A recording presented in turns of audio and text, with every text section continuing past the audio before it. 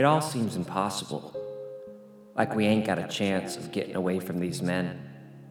But I take one look at the big man, at them cold, hard eyes from my dreams, and I think maybe, just maybe we're gonna make it. Then it all goes away. Then there's just noise. I can't remember anything. I can hear Mr. Jeppy, he's hurting the bad men, and I know he's gonna take care of me and keep me safe.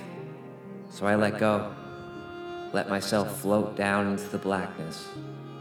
That's when I hear the voice, his voice, calling me home. Jeff Lemire's Sweet Tooth, the deluxe edition, Book 1.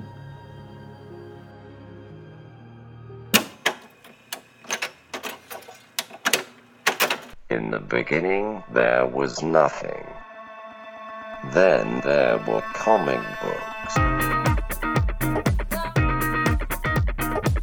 Once you enter our world, there is no escape. Comic exposure begins in 3, 2, 1. Welcome to the Comic Exposure Podcast. My name is Josh Buckley, and with me, as always, is my half possum, half human hybrid child, the one, the only. Travis Rat's here. I can't do a possum sound. I went possum because it's the closest to a rat-looking thing. Yeah. For What's Travis a Rat's, possum sound like? I've only seen a possum. I've only had a possum hiss at me. Take it from the top. Take it from the top, Josh. From my front porch. Yeah. All right, ladies and gentlemen, welcome to the Comic Exposure Podcast, where Travis and I delve deep into graphic novels, or we have a little discussion about what's going on in the pop culture world of comic books and nerddom. You are in for a comic book club episode. Travis and I are sitting down and talking about the Vertigo comic Sweet Tooth, written and drawn by Jeff Lemire, with colors by Jose Villarrubia and Pat Brousseau on letters. We are Jeff Lemire fans on this show. We've read a handful of Jeff Lemire items for this. You can go way back. We did Underwater Welder years ago. It was a great book. And this Ascender. Ascender, yeah. This is becoming. And I think we did his Moon Knight. Did we do his Moon Knight? It wasn't. Was it Jeff Lemire did Moon Knight? No, maybe. But we also did. Didn't we do the one where it's like Animal the Justice Man? League? It's Justice League, but it's not Justice League. Did we read that one for the show? I'll check back in the archives. I swear we did. Well, I can't remember. We did some Animal Man. We did his Animal Man. Yeah, we did it with Jeff Lemire's Animal Man. So we're talking Sweet Tooth, which is a Vertigo series, which is being turned into a Netflix series this summer. So we wanted to get a jump on it. This is one that I haven't read. It's been something that I've wanted to read. I see it all the time. I'm like, I should really read that. I really like Jeff Lemire. But it's one of those things that I hadn't committed to because I didn't want to have to read all of them. Because I know me, Travis. Right. And I know that once I've read it, I'm going to want to consume all of it. You got a sweet tooth for comic books, my friend. I do. Well, I have a sweet tooth for finishing something when I really like it. And I know that I like Jeff Lemire. And in my head, I was like, if I read this, I'm going to have to read all of it. Yeah. And you were like, hey, Josh, let's do this book. And I was like, damn you, Travis. It costing me money. The only way you can satisfy your sweet tooth is by filling it in with more comics. I like that. I like you. So Travis, what made you decide to go, hey, bud, let's read this? Was it just the Netflix? Did you see the trailer? Did you hear about it? What made you think we should do this one? Well, Josh, interesting question. Like you, I have seen Sweet Tooth has always been in the background. Like, if I go, like, I've been reading comics digitally for the last couple of years. Every time I open up my reading app, it's like, hey, based on your reading, you should read Sweet Tooth. When I go to a bookstore, I always see a trade of it somewhere. Since way back in the day, Sweet Tooth is always, like, I'm very familiar with the covers of Sweet Tooth. Yeah. And when I heard the Netflix show was coming out, I was like, okay, we had put this off for so long reading this book. I guess now is a good as time as any, now that it's a little bit more topical now, to get into this trade. Get into that Sweet Tooth. Right? We read the deluxe edition, book 1, so it is not the whole run of it, but it is the deluxe edition. So it does. Is it like 8 issues or something? It felt like about 8. It felt like about 8 issues. And an interesting thing about Sweet Tooth is, even though I've seen this cover and I've heard people praise it, I had no idea what it was about. No idea. Me either. No idea what it was about. And so 12 issues. It's 12. We read 12 issues. 12 issues. Really, this does not feel like 12 issues. Yeah, this is issues 1 through 12. Yeah, I don't know what it was about. I knew it was a boy with antlers. That's all I knew. Getting into this, I was surprised at the genre of the book. Yes. Yeah. Let's another post-apocalyptic book, Josh. We are, but it doesn't feel as post-apocalyptic as some of the other post-apocalyptic books we've read. It feels more like a dark fairy tale. Yeah, that's all very on the outside of it. You're not, it's not as, I guess it talks about it quite an awful lot, but it doesn't feel as post-apocalyptic as some of the books we've read recently, because it's not as in your face, right? Yeah. So essentially, Sweet Tooth is about a young boy who grows up in the woods with his father. He has antlers. He's half, I don't know why I just did antlers on my head, like people will be able to see this, but he has antlers on his head. He is like a hybrid between a deer and a boy, and his very religious father keeps him hidden in the woods until his dad dies. Not a spoiler, it happens pretty early. He goes and sets off on his own, is rescued by a gruff old man, and encounters a gruff old man. Calamity ensues. Mm-hmm. Bad things happen. Shadowy organizations. I don't know if shadowy is the right word, but resistance. Nefarious organizations. Yes, there it is, brother. Yeah. Nefarious organizations get a hold of Sweet Tooth, and you know how that works. There's labs. There's cages. There's mutated human beings. There's open chest surgeries. And there's a search for a cure, Josh.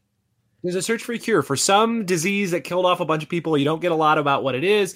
They think it's tied to when the disease happens. At the same time, we start getting hybrid animal children. Talking pig boys, cowgirls. Talking pig boys. Yes, we're talking weird beaver children. I didn't know what that was. It looked like a little goblin child. A beaver, a groundhog, a something. Woodchuck. Mix. Woodchuck. It's the guy from Caddyshack. Yeah, it does kind of look like that. Yeah. Dancing Caddyshack. You're really pantomiming today. I don't know what it is. I'm not sure. I'm having a good hair day, so I keep looking at myself. And so maybe I keep checking myself out. So let's talk about this idea. It is not what I thought it was. What did you think you were going to get with Sweet Tooth? If I knew it was post-apocalyptic, I picked Sweet Tooth because I'm like, we've done so many post-apocalyptic books. Let's do Sweet Tooth. And then I get into it, and I'm like, here's what I'm excited about. I didn't read anything about it. I didn't even read I didn't even read a synopsis of it at any point. And so I was like, I liked going in wonderfully clean on this. I don't even think I've ever looked inside of it. I've seen it everywhere. I've seen the covers, but I've never flipped the pages. I like Jeff Lemire. I like his art. So. What did you think? I know we're extending this out. What did you think Sweet Tooth was about? If someone's like, "What's Sweet Tooth about?" and you had to how far could you go? You think? What would you say? Before I read it, or after? Yeah, before you read it. Before you read it. Before I read it, here's what I thought it was going to be about. I thought it was going to be slice of life with a kid who has antlers. I didn't know why he had it. I thought it was going to be very throwaway. Like they don't really tell you why, and it's not important. Yeah. It's just like the same way like that book Wonder, where it's the kid with like the mutated face, and he goes to school, and people have to learn how to accept Sweet Tooth. I figured like maybe one of his parents. Mask? Yeah, one of his parents. Mask? Yeah, one of his parents really loves him. The other one is unable to show him the love because of his deformity. Until. Yeah, he joins the baseball team, and No, it has to be something with the antlers help him do something, right? Yeah, not gymnastics. Yeah. That'd be tough. No, that's a tough one. But like he helps get cable access. Like so we're on the same page as far as we thought this was going to be more underwater welder and less old man Logan. Yeah. But I'm gonna lay it out right now. I told you at the beginning, I didn't want to read this because I knew I'd want to read all of it. Travis, you know what I want to do? Read all of this? I want to read all of it. Yeah. I don't know how many issues there are. I don't know how many books there are. I think it's two or three of these style omnibuses. Well, then I'm in because 24 to 50 issues, probably. I'm guessing no more than 50. Read this. I really dug it. I dug it a lot. I think like Jeff Lemire and my dog is chiming in. Is that as your well. dog or your hybrid boy? It's my hybrid dog child, James. But I think for me, 46 issues. How many? 46 Vertigo. Okay, so it might be 4 of those books, right? Mm-hmm. 32, yeah, somewhere in there. It's probably 4 of them. But that's not that many. I could read that. I don't have a problem with that. Not at this pace. It's less than Why the Last Man. Isn't that less 60s wordy, at Why the less Last wordy. Man? Yeah. Yeah. But this is very much but Jeff Lemire is a quick pace artist and author, right? Like his books flow very quickly. This was 12 issues. It didn't feel like 12 issues. It was like 280 pages. It didn't feel like that. The first night I sat down, I probably read like 4 issues the first night, like 80 pages. I was like, oh, how far? I'm like, did I put a dent in this? I'm like, I'm 80 pages in, right? Like that first night that I started reading it, I really dug the story. I really enjoyed it. Yeah, no, I agree. It is super well paced, and it's a book for these comic books that read very quickly. This is one you can read it quickly, or there is enough, which we'll talk about with the art later, that you can kind of sit in it a little bit longer, because so much of the silent pacing, you can just kind of like swipe, turn, swipe. Okay, I get what's going on. Or you can really try to sit in the moment of those panels and really kind of see how he's pacing out the story. So I like how it works as both a toilet read and also like you can really look at it and try to find where the camera is in the panels and what he's doing here. Yeah, Jeff Lemire is one of those. We've read some non-indie stuff of his, and I think his indie work is just. I think when he does this, his work, he's such a better writer. I didn't love his Animal Man all that much. It was okay, but it felt like he was trying to do something instead of just telling a story. Like he was too much in a box. This feels very good. I really enjoy this. Yeah, I think you're right. I think it might come down to the pacing. I mean, you just have to pace mainstream comic titles a little bit differently. You can't have I guess you could, but like an Animal Man or like a big DC or Marvel title where there's not words on 8 pages constantly issue after issue when you're doing a run. You got to fill in that with story, and there has to be more action typically. And Jeff Lemire really shines when he's doing his independent work. You're more of a Jeff Lemire fan than I am. I am a Jeff Lemire fan, but he's also very hit or miss for me. I'm not a big fan of his hero books. That's what I'm saying. Like I like Black Hammer. That's the book. I like Black Hammer. He did Black Hammer? He did do Black Hammer, yes. I read a couple volumes of Black Hammer. I liked it, but it is really like, I can tell a slow paced or a weird story with DC characters, but they're not DC characters. Mm-hmm. But it wasn't as I've read some of his indie stuff and I just like it so much better. I can't remember what it's called now. I read one.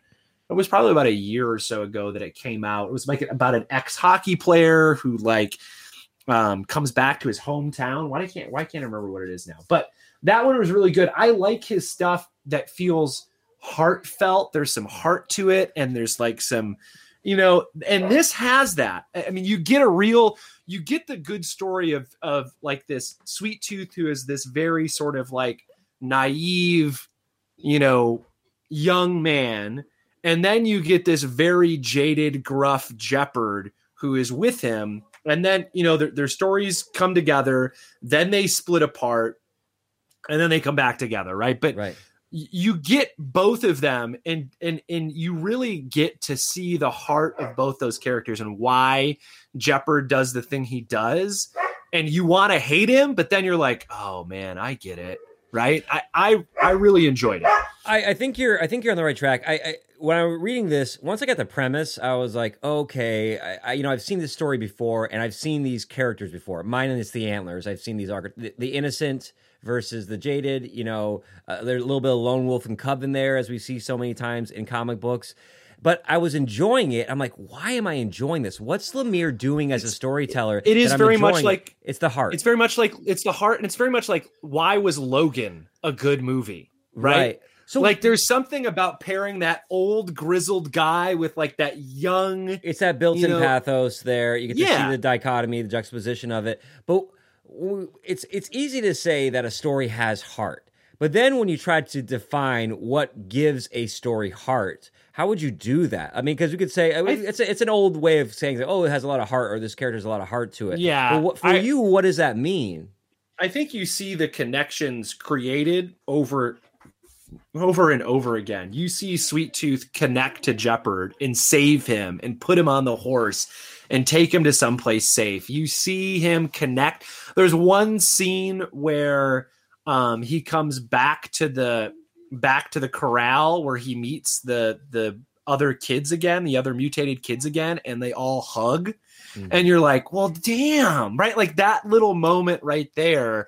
Somehow, even though Jeff Lemire's art, and we'll talk about it later, is not pretty, right? It's not pretty. It's that moment felt very sort of like, there was just something very warm about that. Yeah, you're right. I think you hit a good point there where you're talking about how it's this consistency in that. Now, a lot of stories have moments of what we're calling heart in it, but the way that some authors are really good at building tension up through a story, Lemire is really good at that quote-unquote heart. And I think what it is, it's those consistent and constant moments of tenderness that the characters show to one another, either visually or verbally, that's there. And it's the same way that a mystery writer or a suspense writer would have those, like that ticking clock or those, that keeping that tension going for pages and pages and pages.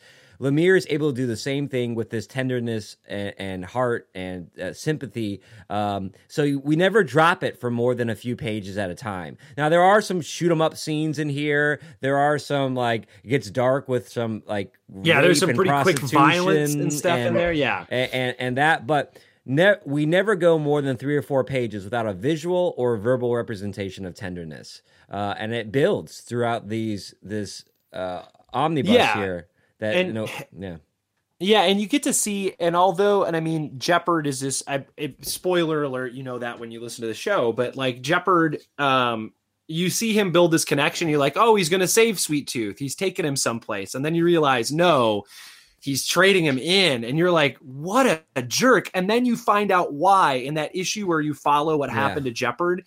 And you see, like, it's all so he could get the bones of his wife back. And you're like, geez. And then how did he get the bones? And then they get a little bit of a mystery there and a backstory. Let me ask you this, though. Do you think, Lemire, as a reader, did you ever have any doubt that, well, maybe there was some doubt, but were you pretty certain that Jeopard was not what he said he was doing?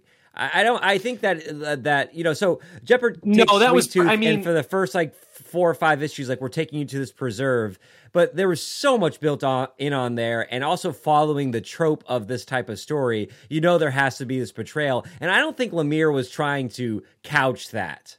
No, it wasn't overly telegraphed, but at the same time, like, it is very much, it's not like it isn't following certain story paths that have happened before it, or tropes, or whatever you want to call it. But at the same time, I wasn't sure if it was going to turn right into a road story, right? If it was really going to be that road trip story right away, because that's what I feel like it's going to be, right? We know that he's going to, like, you just feel like, okay, Jeopard's coming back, right? Like the last scene you see him in, he's like, I'm going to kill them all again, right? And you're like, okay, he's going to come save him. It's going to happen. But I was like, something's not right, but you just didn't know how soon it was going to happen. But it definitely, I wasn't sure if it was going to be the straight up road trip away. It's like the movie Dutch. Yes. where Al Bundy has to go Yes. pick up like his new stepson from college, hates him, and you're like, this guy is going to dump him at the first sign. But over the long course of the road trip, he develops a heart. And you think that maybe that's what this whole entire series is. And by the time we get to the last 6 issues of whatever the 48 issue arc is, he'll have gone that turn. But no, we're setting that up early. Yeah, well, and you're also setting up like sort of, it makes me wonder we don't see them come back together, right? Like this ends, it doesn't end with Jeopard coming in and killing everybody and saving Sweet Tooth, but it goes like Sweet Tooth is now with those other animal boys. He's been stripped of his own clothing. He's in the sort of rags that everybody else is in. And you know that Jeopard is on his way. Like he had this change of heart and you could see it and you could see him go like, all right, man, here it is. Right. Like I did the wrong thing. I did the worst thing possible. Because he has that memory of like telling that guy, like, if you're helping them, if you're letting it happen, you're just as bad as they are. Right. And he's remembering that. And then you can see it flip where he's like, well, crap, I'm just as bad as they are. And there's this thing with Jeopard that we see with a lot of these types of characters is he is a man who is built for this type of world. Right. He says it. He's like, I can take hits. And we see him in the old hockey, he's a hockey player. Yeah. And he goes, Which is very Jeff Lemire. Jeff Lemire being a Canadian, loves hockey. There's hockey in everything. Yeah. He takes the hits and he's built for this. But his wife has instilled in him this moral sense and moral compass. So he is this brute for justice. Which is always nice to see in here. Let's talk about our Gus, our Gus character and his background, how he was raised. Still a mystery. Again, spoilers. We get a sense that his dad dies early in the book, but he's very, what's the word I'm looking for when you're religious but like devout in a way. Like a zealot. Zealot. Thank you. He's this very religious zealot who almost becomes this prophet or apostle-like figure where he believes he is getting, at least it's displayed to us, the words of God is speaking to him and he's journaling through them. And he doesn't want Sweet Tooth to leave his house even after he dies because he's going to get locked away. What do you think about how that background of Sweet Tooth? How does that fit into the story? The fact that he comes from this staunch religious bringing. How does that play into the story? I think it makes him, you see it get trashed really early, but I think it makes him very trusting early on, right? Like he can't see the bad stuff. And I think what it allows you to do, and we don't see it yet, but I think what it allows probably the rest of the story to do is have him continually, not only does he have antlers, and so he's probably a fish out of water, but because of this, what is he, like 9 years old or 10 years old when nine? Like he has absolutely no understanding of the world at all. He doesn't know how bad it is. He doesn't know anything about it. And so I think like that gives you twice the naivete that you would get from a young character anyways, but it's even more so. Storytellers do that a lot, don't they? They use a religious background as a way to amp up the naivete of a character. It's weird that religion becomes that vehicle for that. I guess maybe we attach it like homeschool kids too or something like that. Well, there's a show on HBO Max. I can't remember what it's called yet, but it's got the I can't remember what it's called. It's the girl from Game of Thrones, like the young one, Arya. It's Arya, and she is like, her mom's a doomsday prepper, and so she's been removed from the rest of the world because her mom's like a doomsday prepper, and she like runs away, and like she realizes like the world isn't what it is, right? And so like that was really interesting, right? She thinks you sold me on that. I'd watch that. I watched the first couple episodes. It's pretty good, but it's that same idea, right? It gives your character. I mean, everybody loves that. Fresh eyes. And really, like, how do you do a fish out of water story if it's not like time travel or I'm on a new planet, right? Like that sort of thing. Thor 1, right? That first Thor movie. So that's the thing where I think like it's the way to paint the problems of the world on a fresh character, right? Because there's nothing there, and we can't have a baby. You know, I mean, sometimes you can have a baby, but like it's not an interesting character to have dialogue with. So we like, well, how can we put this character into the most childlike, innocent state possible, but still have them be of an age where they can interact with other characters? And that's by giving them like in a bomb shelter, or, you know, in a really religious background, or in the woods. Nell. Like in my head right now, like my son is 10, right? And then I really think of like, okay, Sweet Tooth is supposed to be a 9-year-old going through all of this. And I'm like, I think he may have made him too young. I like in my head, I'm like, that's very young to like go out on your own and like save a man and put him on a, like get him on a horse. They do and, counter it from the fact that his dad had taught him like survival skills, and he was raised in the cabin. So if Renner was raised like in the backwoods of Montana, you're probably right. And you were a little bit burlier, Josh. Yes, maybe. But I like that's the one thing. Like, wow, that's a very young character, and so I'm curious, like, how long over time does this story take? How much growth do we get out of Sweet Tooth? I also like quite a bit. I'm feeling quite a bit. I don't know if he will change, like that naivete will change so much, because he's called Sweet Tooth. That's part of the heart. Yeah, right. That's part of the heart. Sweet Tooth, right? Not just because he likes candy, but because he's a sweet boy. He's a sweet boy. He's a sweet boy. So I what did you think about sort of so this hinges on this mystery that both you and I didn't expect it to hinge on, right? Like you and I had we don't know the mystery yet, because we don't know the outcome, like where Sweet Tooth actually. But what did you think of it as a device, as like the story? What was your thought for me? I'm gonna let you. Yeah. So what did you think of this sort of mysterious thing? I will say I really liked the way he revealed the turn of like, well, is he not born naturally? Because he was born before the virus hit and the other kids started developing. He's like the first hybrid. The way they do it is like, you don't have a belly button. And I was like, oh, that's cool. Oh, you're right. I guess I don't know how that holds up as far as things are, but I'm like, oh, what a cool way to turn that card over in the story and reveal that mystery visually. Right, because that's the medium, right? It's a visual medium. Well, how did you think it, like, I'm gonna state. Yeah, go ahead. Give yours. Because it's weird to me to ask you a question. It feels too leading. For me, that's the least interesting part of the story. That's the part that I care about the least.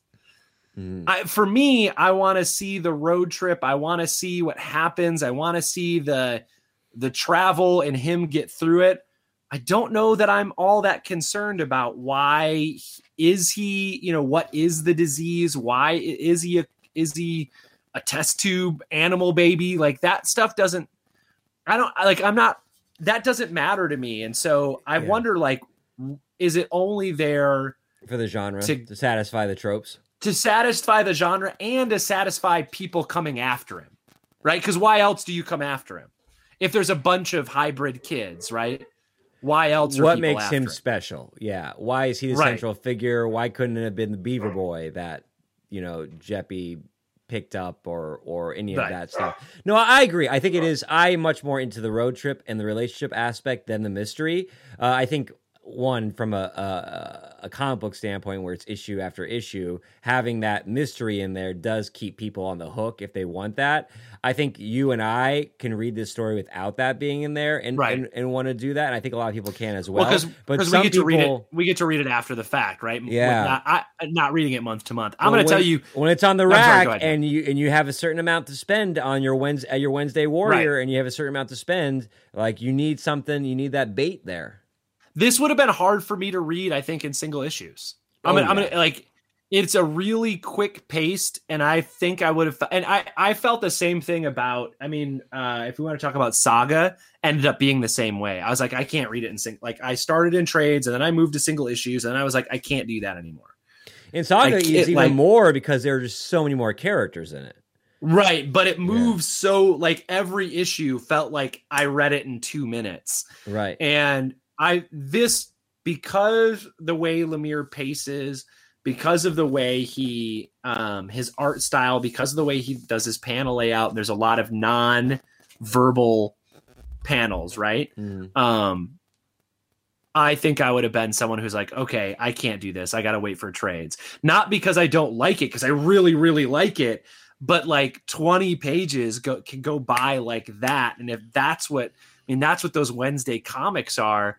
I'm super happy I got to read 12 issues, and it like, I didn't feel like I read 12 issues, Right.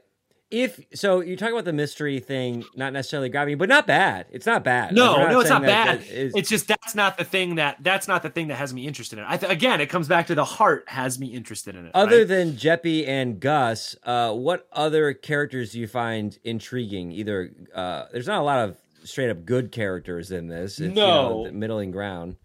I hope that we get to learn more about the dad. Because we lose the dad really quick, but why? That's the mystery I want to know. I don't care about the sickness or whatever it is. I kind of want to know, like, who is this guy? Why is he super religious, right? Like, did that happen afterwards? That's an intriguing character. And then the doctor. I agree.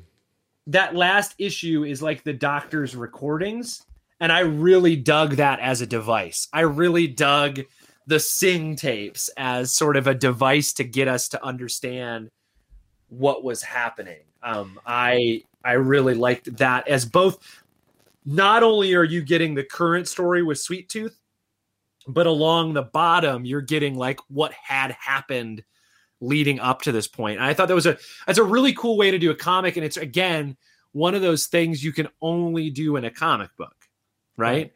Because if this was a show, the Sing tapes would just be an episode, right? When they make this thing, you don't get to do both at the same time. And I think that's what makes an issue like this really cool is you get the juxtaposition of what's happening to Sweet Tooth at the same time you're learning about, you get an info dump about what happened in the world. Quite a dilemma for a scientist to encounter is when your species is dying off and time is of the essence, and you don't have the moral breath, the moral the time to be moral and do things, and it becomes about like, well, it's like animal testing. It does. Yeah. There is something like animal testing where now they are partially human, but it's like, hey, in order to save our species, this isn't the way I'd want to do this. This isn't moral, but time is of the essence. We got to cut these kids open. Well, I do really like the last sort of panel in the Sing tape. He goes, as amazing as they are, the hybrids, once we discovered that they were immune to it, it became clear we had no choice. And still, we can make no sense of it. More and more, my fellow doctors and scientists die, while more and more of them are born. It's a sick race, one I silently fear we cannot win. And I'm like, oh, that's like, great.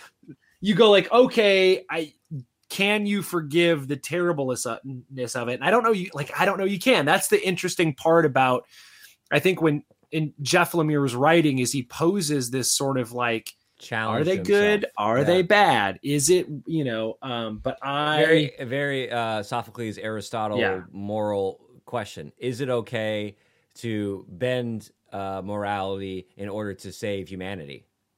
Right. But I'm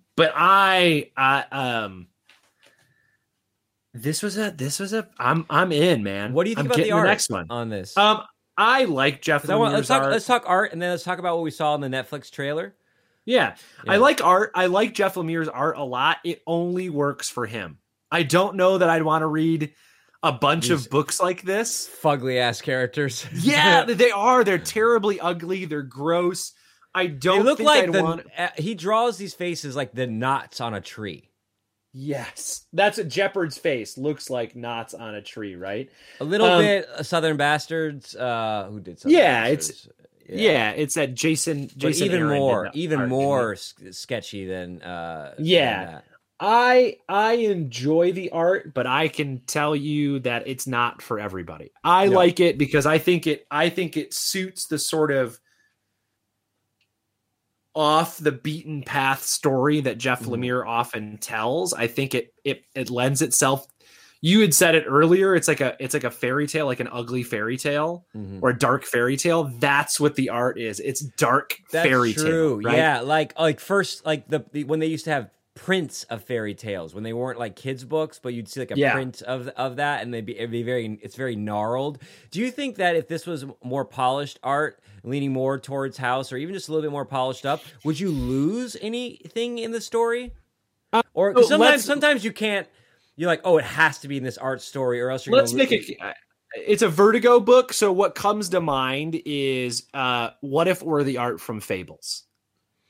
Right, because that's very Vertigo. That's very like House Vertigo style. I don't think I'd like it as much. I think Lemire's art and pacing, because he's both the writer and the artist, he gets to fully flesh out what he wants to do. I really liked, or let's say it looked like Y the Last Man. I think because it's this dark fairy tale, you don't want it to look too realistic, and House sometimes looks too polished. I think you want Sweet Tooth to look weird. You want this character to look not. You don't want any of the characters. Yeah, you want everything to kind of look otherworldly, right? And it's also like I think what Lemire is doing is there's this slow burn on. He's going to make us like these characters, some of these characters that we don't like. Right. I think he's going to make us like them. And it's almost another challenge to the reader is how can you like something that is visually ugly? Yeah. Yes. I agree. Also, you mentioned Vertigo. Again, I might have to state it just on the record here and just say Vertigo is my favorite imprint of all time. I think they put out some of the best, stuff. in that late 90s, early 2000s era of Vertigo. They put out some of the best stuff, right? If I had to pick of losing a publisher, only having one publisher and still reading comics, I think if you Desert Island publisher, I got to go Vertigo. Well, they're not around anymore, so you wouldn't get anything new. But yeah, I agree, man. Like, look, I just read that entire Animal Man run, which is all Vertigo. Right. Yeah. Like it was a blast. They did stuff that you just weren't doing in normal comics that you couldn't do in the big two at that time, because Image wasn't Image. I mean, it was around, but it wasn't doing that. Right. Image was making mature superhero comics. Right. It was making Spawn and Savage Dragon and Vertigo was able to create mature books that had more mature themes and stuff like that. Without being superheroes all the time. Right, without being superheroes all the time. And I dig Jeff Lemire's art. I know that it's not for everybody. The coloring was hit or miss for me. Sometimes I really liked the coloring. It felt very painterly in some aspects. And then other times it looked almost too digital in a couple places. I agree. I agree, especially when the brighter panels. Yes, yeah, but I did. It is a muted color palette for most of it, right? It's a very muted. It feels, and you had mentioned it earlier, Southern Bastards. This is before Southern Bastards, but barbecue. It's in that same sort of like Southern barbecue-y, ambery color, right? It's a very sort of like you're looking at everything through a Budweiser bottle, right? Yeah. Like that's what it feels like. You're looking at it. Oh, and I like that description. Right? Like that's what it feels like. And I liked it. So I would say the art fits the story. It feels like a dark fairy tale. It looks like a dark fairy tale. Great covers as well. I like his the covers are great. Yeah. The covers are great. So here you mentioned it. So let's talk about it. We both watched the trailer for it coming to Netflix. Do you think that's a good medium for this story? Or you think it's just like, I mean, it's like, well, I'm not going to not take it. But do you? I don't think you could do a movie. I don't want it. I think a movie's. I mean, having only read this first volume, or the first 12 issues, you can't make it a movie. You'd have to spin through everything way too fast.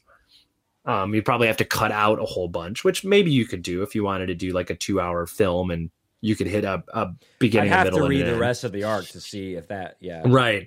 But my only beef is that, and I guess maybe not, like we just talked about, like the trailer looks very much like a fairy tale. And more Right? road trippy side than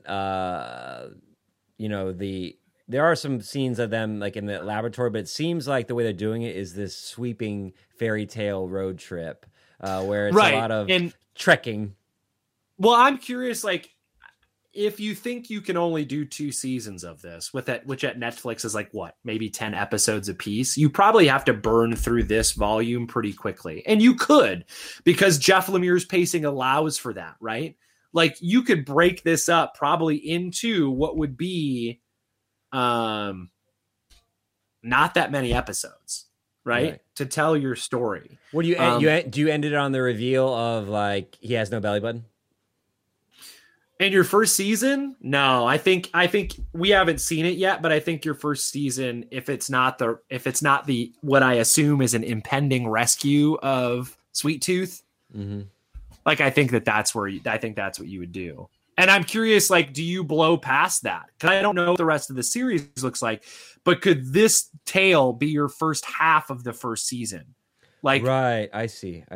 Up until the rescue, could that be your first half of the first season? And then I don't know what comes next. Then you take him on, I read the back matter. So it was like, there's some spoilers in here because you can read Jeff Lemire's pitch.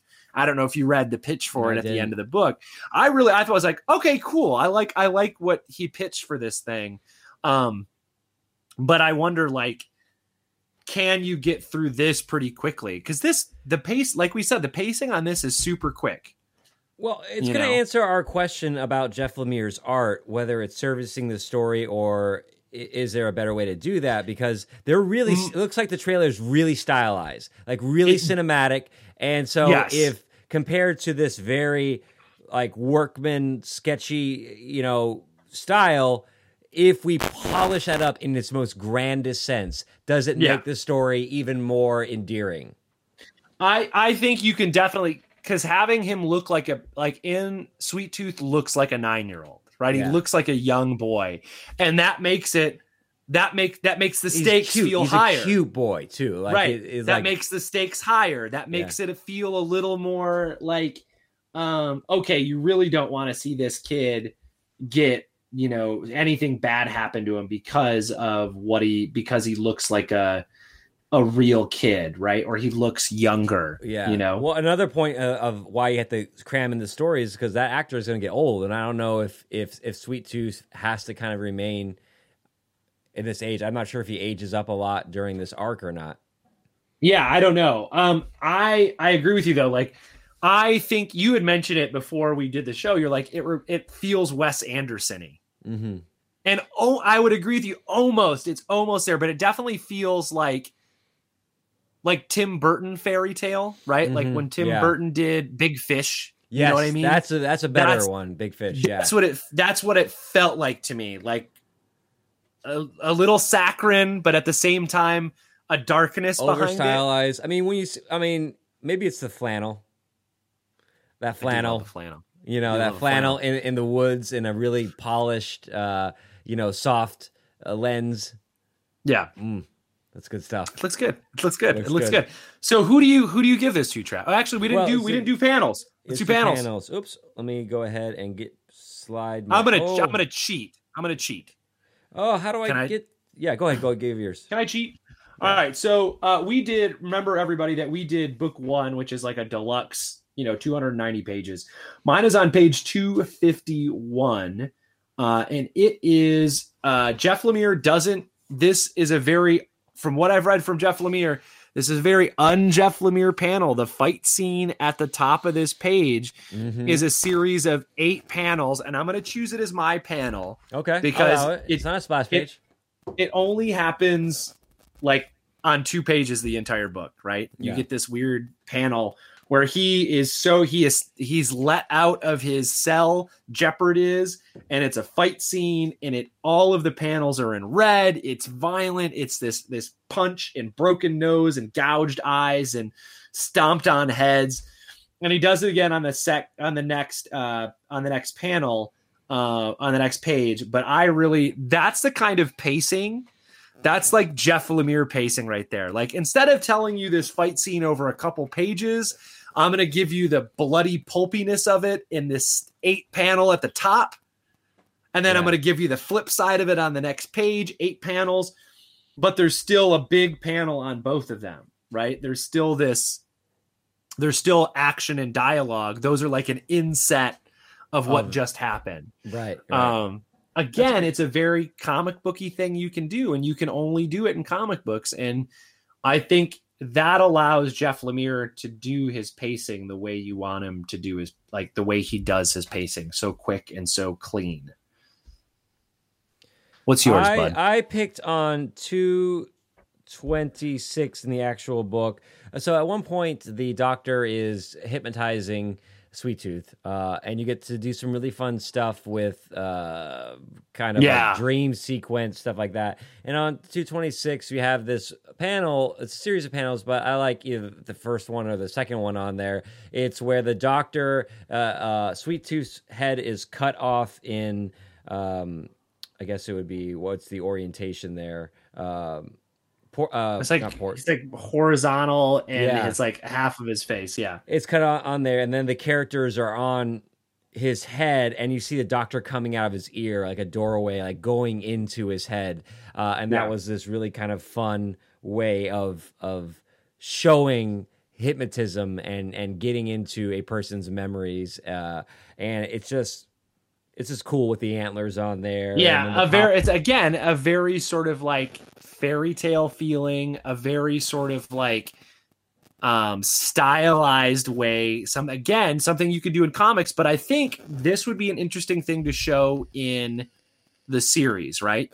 Right. You could do it, and I think it adds to that sort of big fish sort of like vibe. Or if you want to do Wes Anderson, the what's the dog movie he did? The Island of Dogs. Isle of the Dog, or Fantastic Mr. Fox, right? Like he's done it with that sort of stuff. You know, stop motion would be an interesting way to tell a story.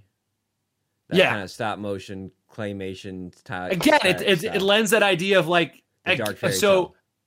Tim Burton. Yeah, it feels like Wes Anderson doing Tim Burton when he does those, and maybe we're getting a lot. It did feel very much like a live action version of that. A little Neil Gaiman mixed in there. Yeah. Okay. Yeah. So I think that goes to who I'd recommend this to. Neil Gaiman, Tim Burton. We've said that term dark fairy tale. It does kind of fall into a more contemporary version of that story. And I could see high schoolers. I know high schoolers. Like I see the stuff. Some there's a certain type of high schooler that kind of digs. They read a lot of manga.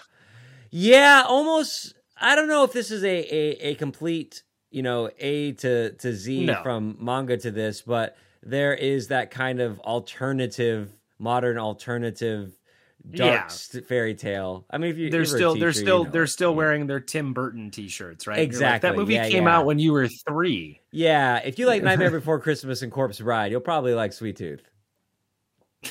Ding, ding, ding. I mean, it really does have that vibe to it. And I would agree with you. It's the same thing. I think that this is it's an interesting story so far. My only deal is it doesn't end where you're like, oh, cool, it ended. Yeah. Right? It doesn't end on a clean note. Sometimes we read a trade or a graphic novel and it feels like, oh, you could end there and it's fine.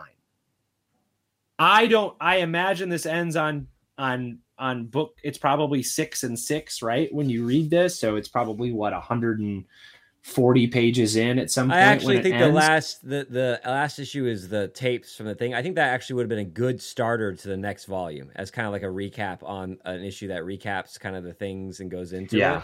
But then the issue before that isn't a really clean break either. So I don't know. Right. And so I